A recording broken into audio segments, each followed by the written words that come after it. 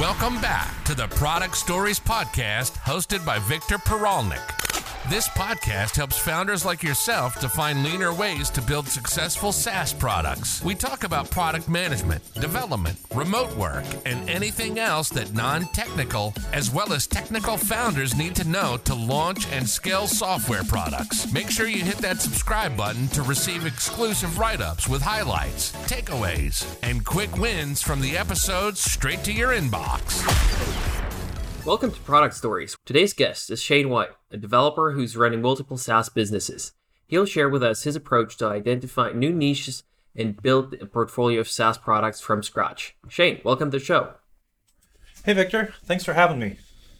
Yeah, 100%. Why don't you tell people a little bit about yourself as a founder and your background? It'd be super interesting to know how you got into this.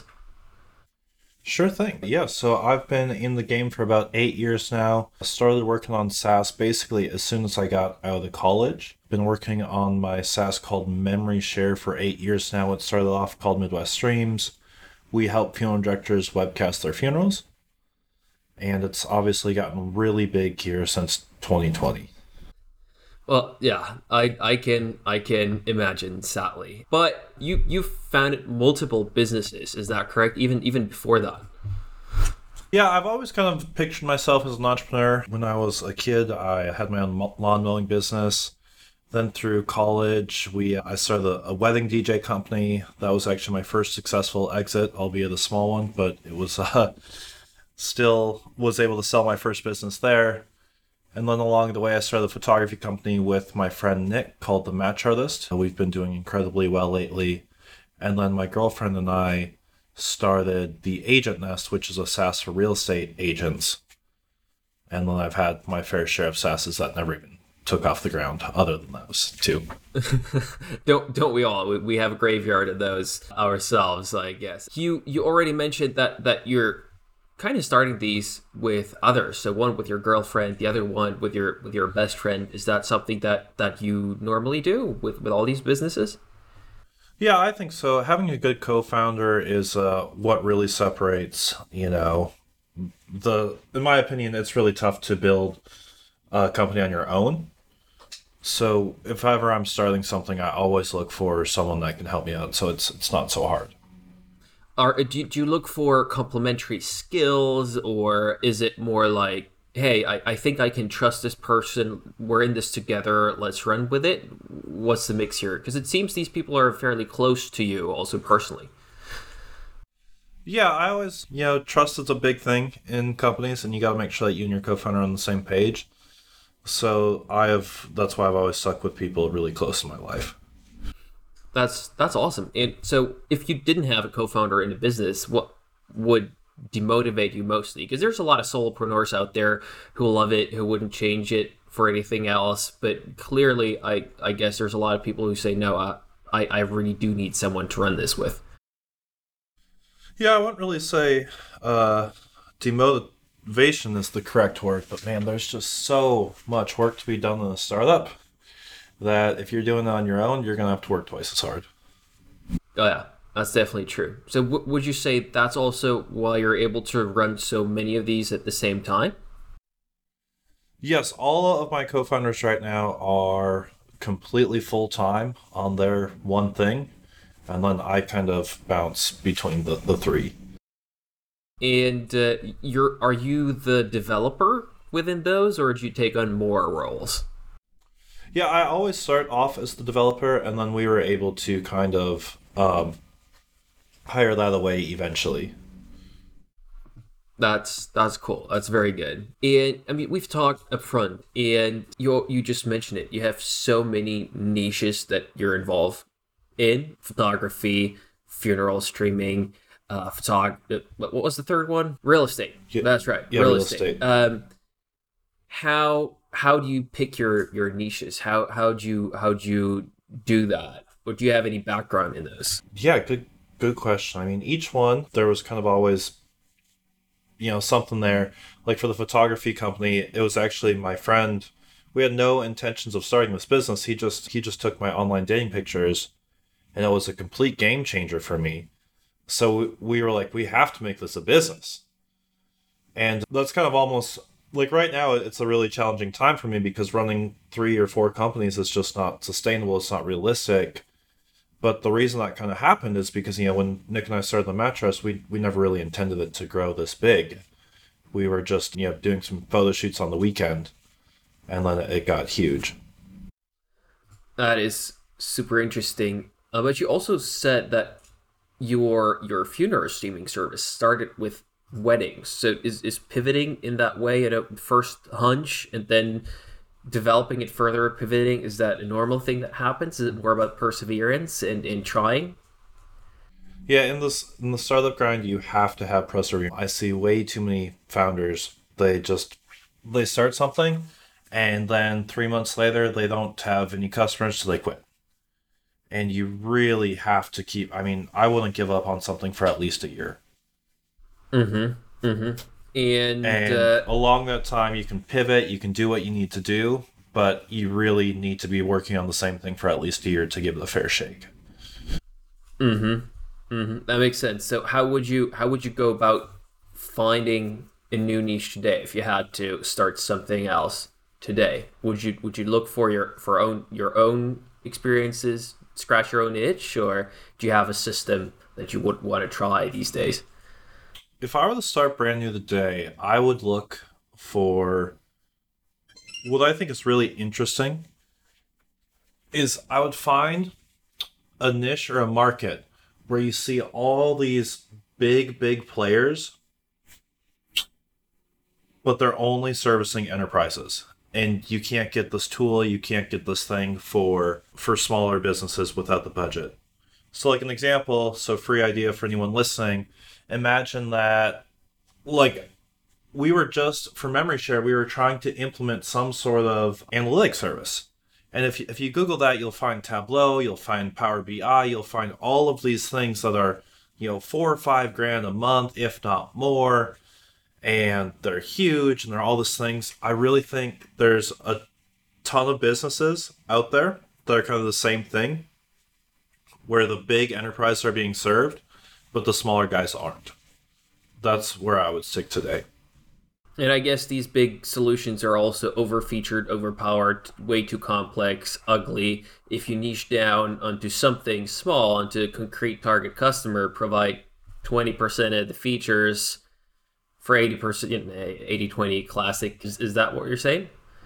Yeah, and it should be easier to use because you have less features. That is exactly what I would try to do. Also, one question about when you said you should take at least a year. What for you is product market fit? What do you need to, or maybe even earlier, what needs to happen that you say, hey, I think there's something there. Let's keep going further. Product market fit. That is an interesting one. You can actually, in my opinion, with enough pavement pounding, you can make your own product market fit, which might not be the easiest solution, because once you hit product market fit, that's when the magic happens. But until then, if you don't have that luxury, if you keep, calling, trying to find a specific, 100 or so people that you can laser target and make your solution work for them, I think that is the way to basically pound the pavement until you achieve product market fit. That makes sense. Are you enjoying this Product Stories episode? Make sure to never fall behind and stay current with monthly recaps of the 2 previous podcast episodes by subscribing. You can get the best highlights, takeaways, and quick wins accessible at any time. To access the Go-Getters guidelines for people who like getting straight to the point, hit subscribe now.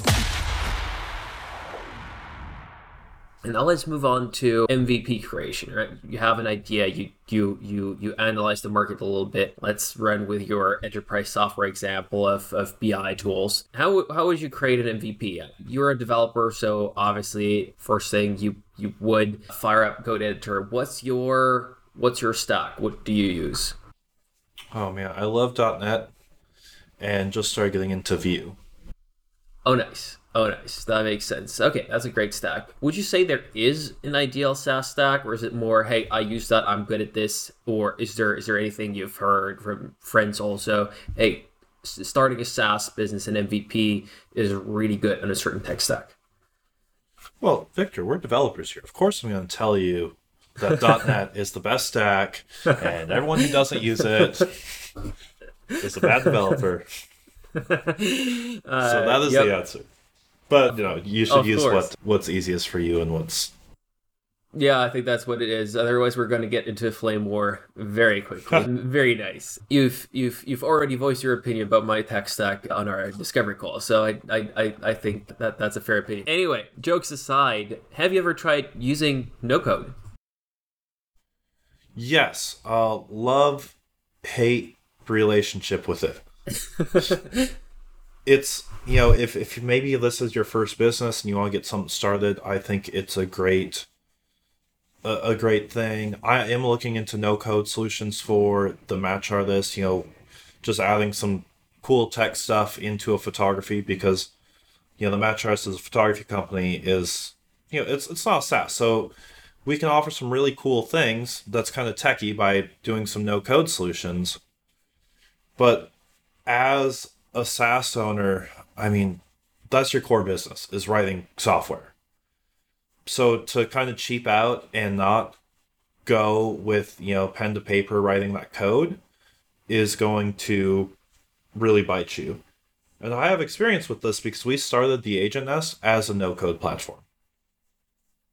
And we made it all the way up to probably about 1,000 MRR before we just hit a wall. It just got to be too much. So then my next jump from no code was just no backend. It was just front end only. And it still is like that. And now here we are around that 8-10K-ish. We're hitting that, okay, we really need a backend type of a wall. But would you consider that approach again? Quickly iterate, throw it away later, but just get moving ahead while you're validating, even if that effort or that feature set is what people need? For me personally, no, because I feel like my next idea is going to be probably well researched before we even get to that point. But if I was a first time entrepreneur, yeah, I would for sure use the no code platform. But even the no backend approach, where you say, okay, now we're at, that's the no code fell apart at 1K MRR, and then no backend is falling apart at 10K. Would you now still say, hey, we're gonna build a fully fledged backend even earlier, or was that a good decision in hindsight? Yeah, I think waiting until where we're at now on the backend was a great decision. You can get a lot of stuff done with just the front. It's called the Jamstack. I'm sure everyone knows about that here. I really, really like the Jamstack, but like I said, it kind of falls apart once you get to, a couple hundred customers.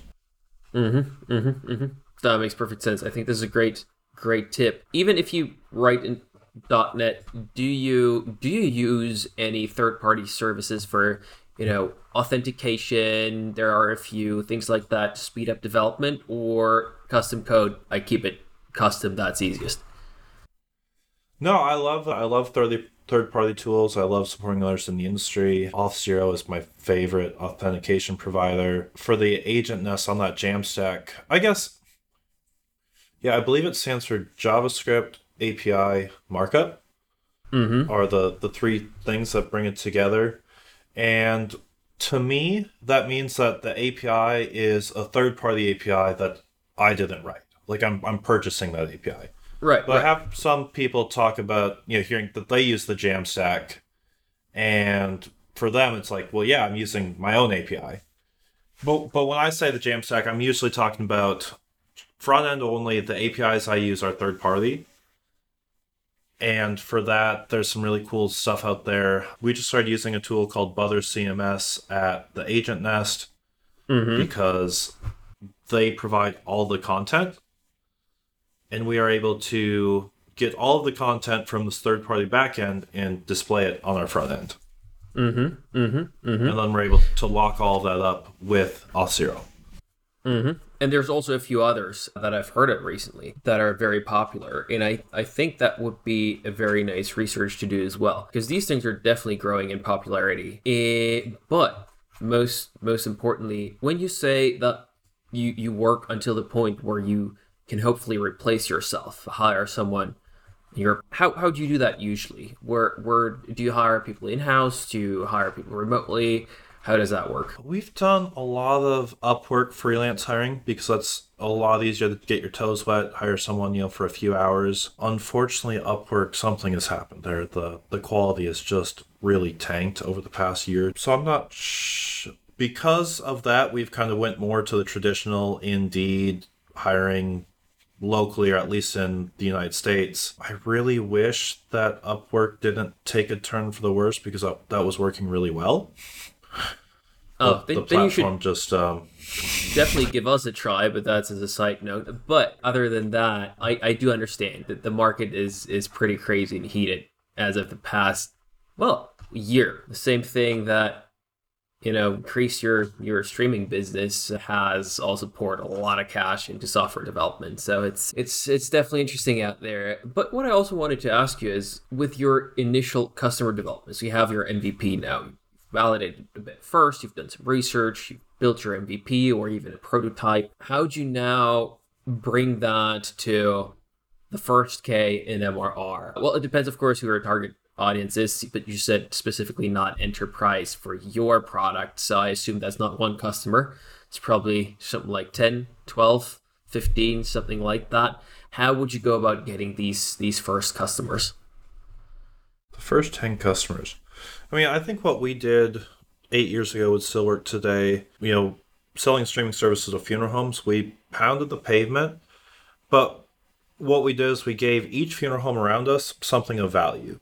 So we went and filmed a promotional video for them. They're like, hey, here you go, put this on, here's this video we filmed for you, put this on your website. And they really like that. Most of them still didn't buy after doing that, but some of them did, and that is how we ended up acquiring our customers. And I'd still do the same thing today.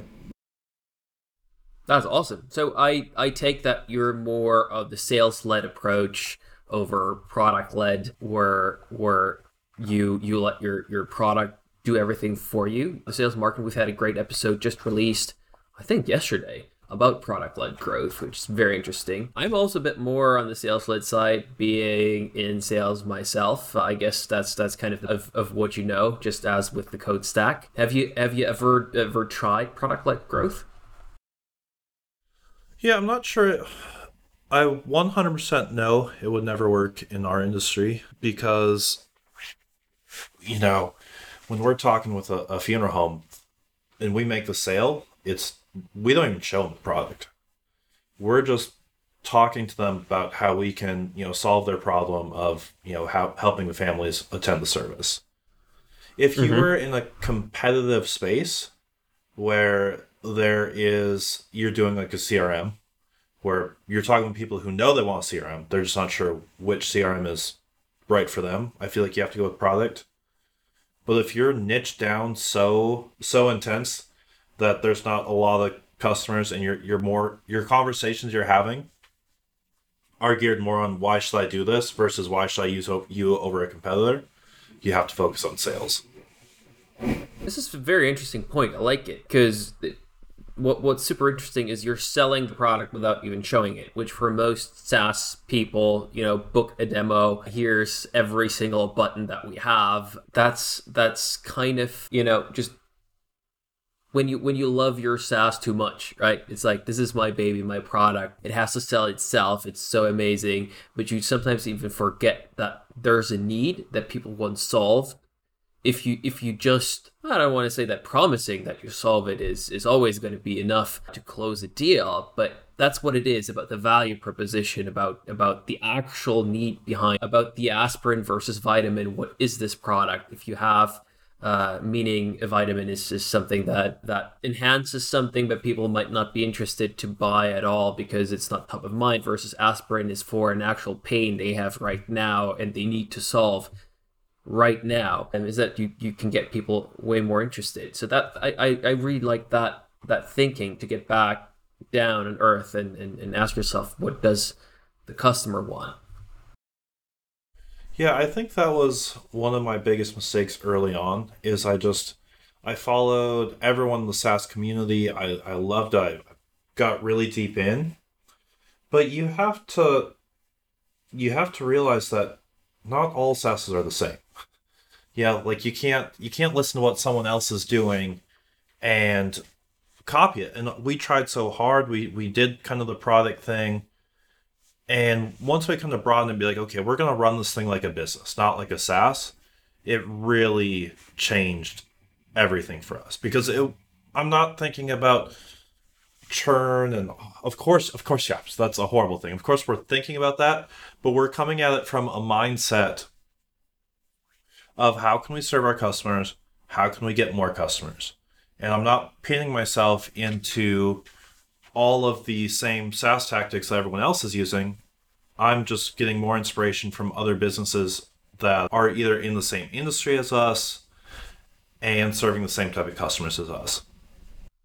I think that's very smart. I think that's smart. Not building a SaaS for SaaS sake, but you're serving customers, you're solving their problem the best way possible. Love it. On that note, how can people learn more about your businesses and yourself? Where can they find you? I'm pretty active on Indie Hackers. If you go to Indie Hackers and search for Shane from Fargo, that's probably the best place. Otherwise, you can check out each website, thematchars.com, memoryshare.com, and theagentnest.com. Awesome. Well, thank you so much for coming on the show. Yeah, thanks, Victor. I appreciate the invite. This show is brought to you by TrustShoring, your friendly concierge to find reliable and tested software developers from Eastern Europe. We recruit full-time developers, match you to an experienced software house that's ideal for your requirements, or recommend a reliable freelancer for smaller projects. But most importantly, you benefit from our experience of developing software remotely for almost 10 years. We give you one-on-one guidance all the way so you're never lost. Stop the tedious hiring or vetting process and get matched to reliable talent. Sign up for a free consulting call with one of our experts today. Go to trustshoring.com.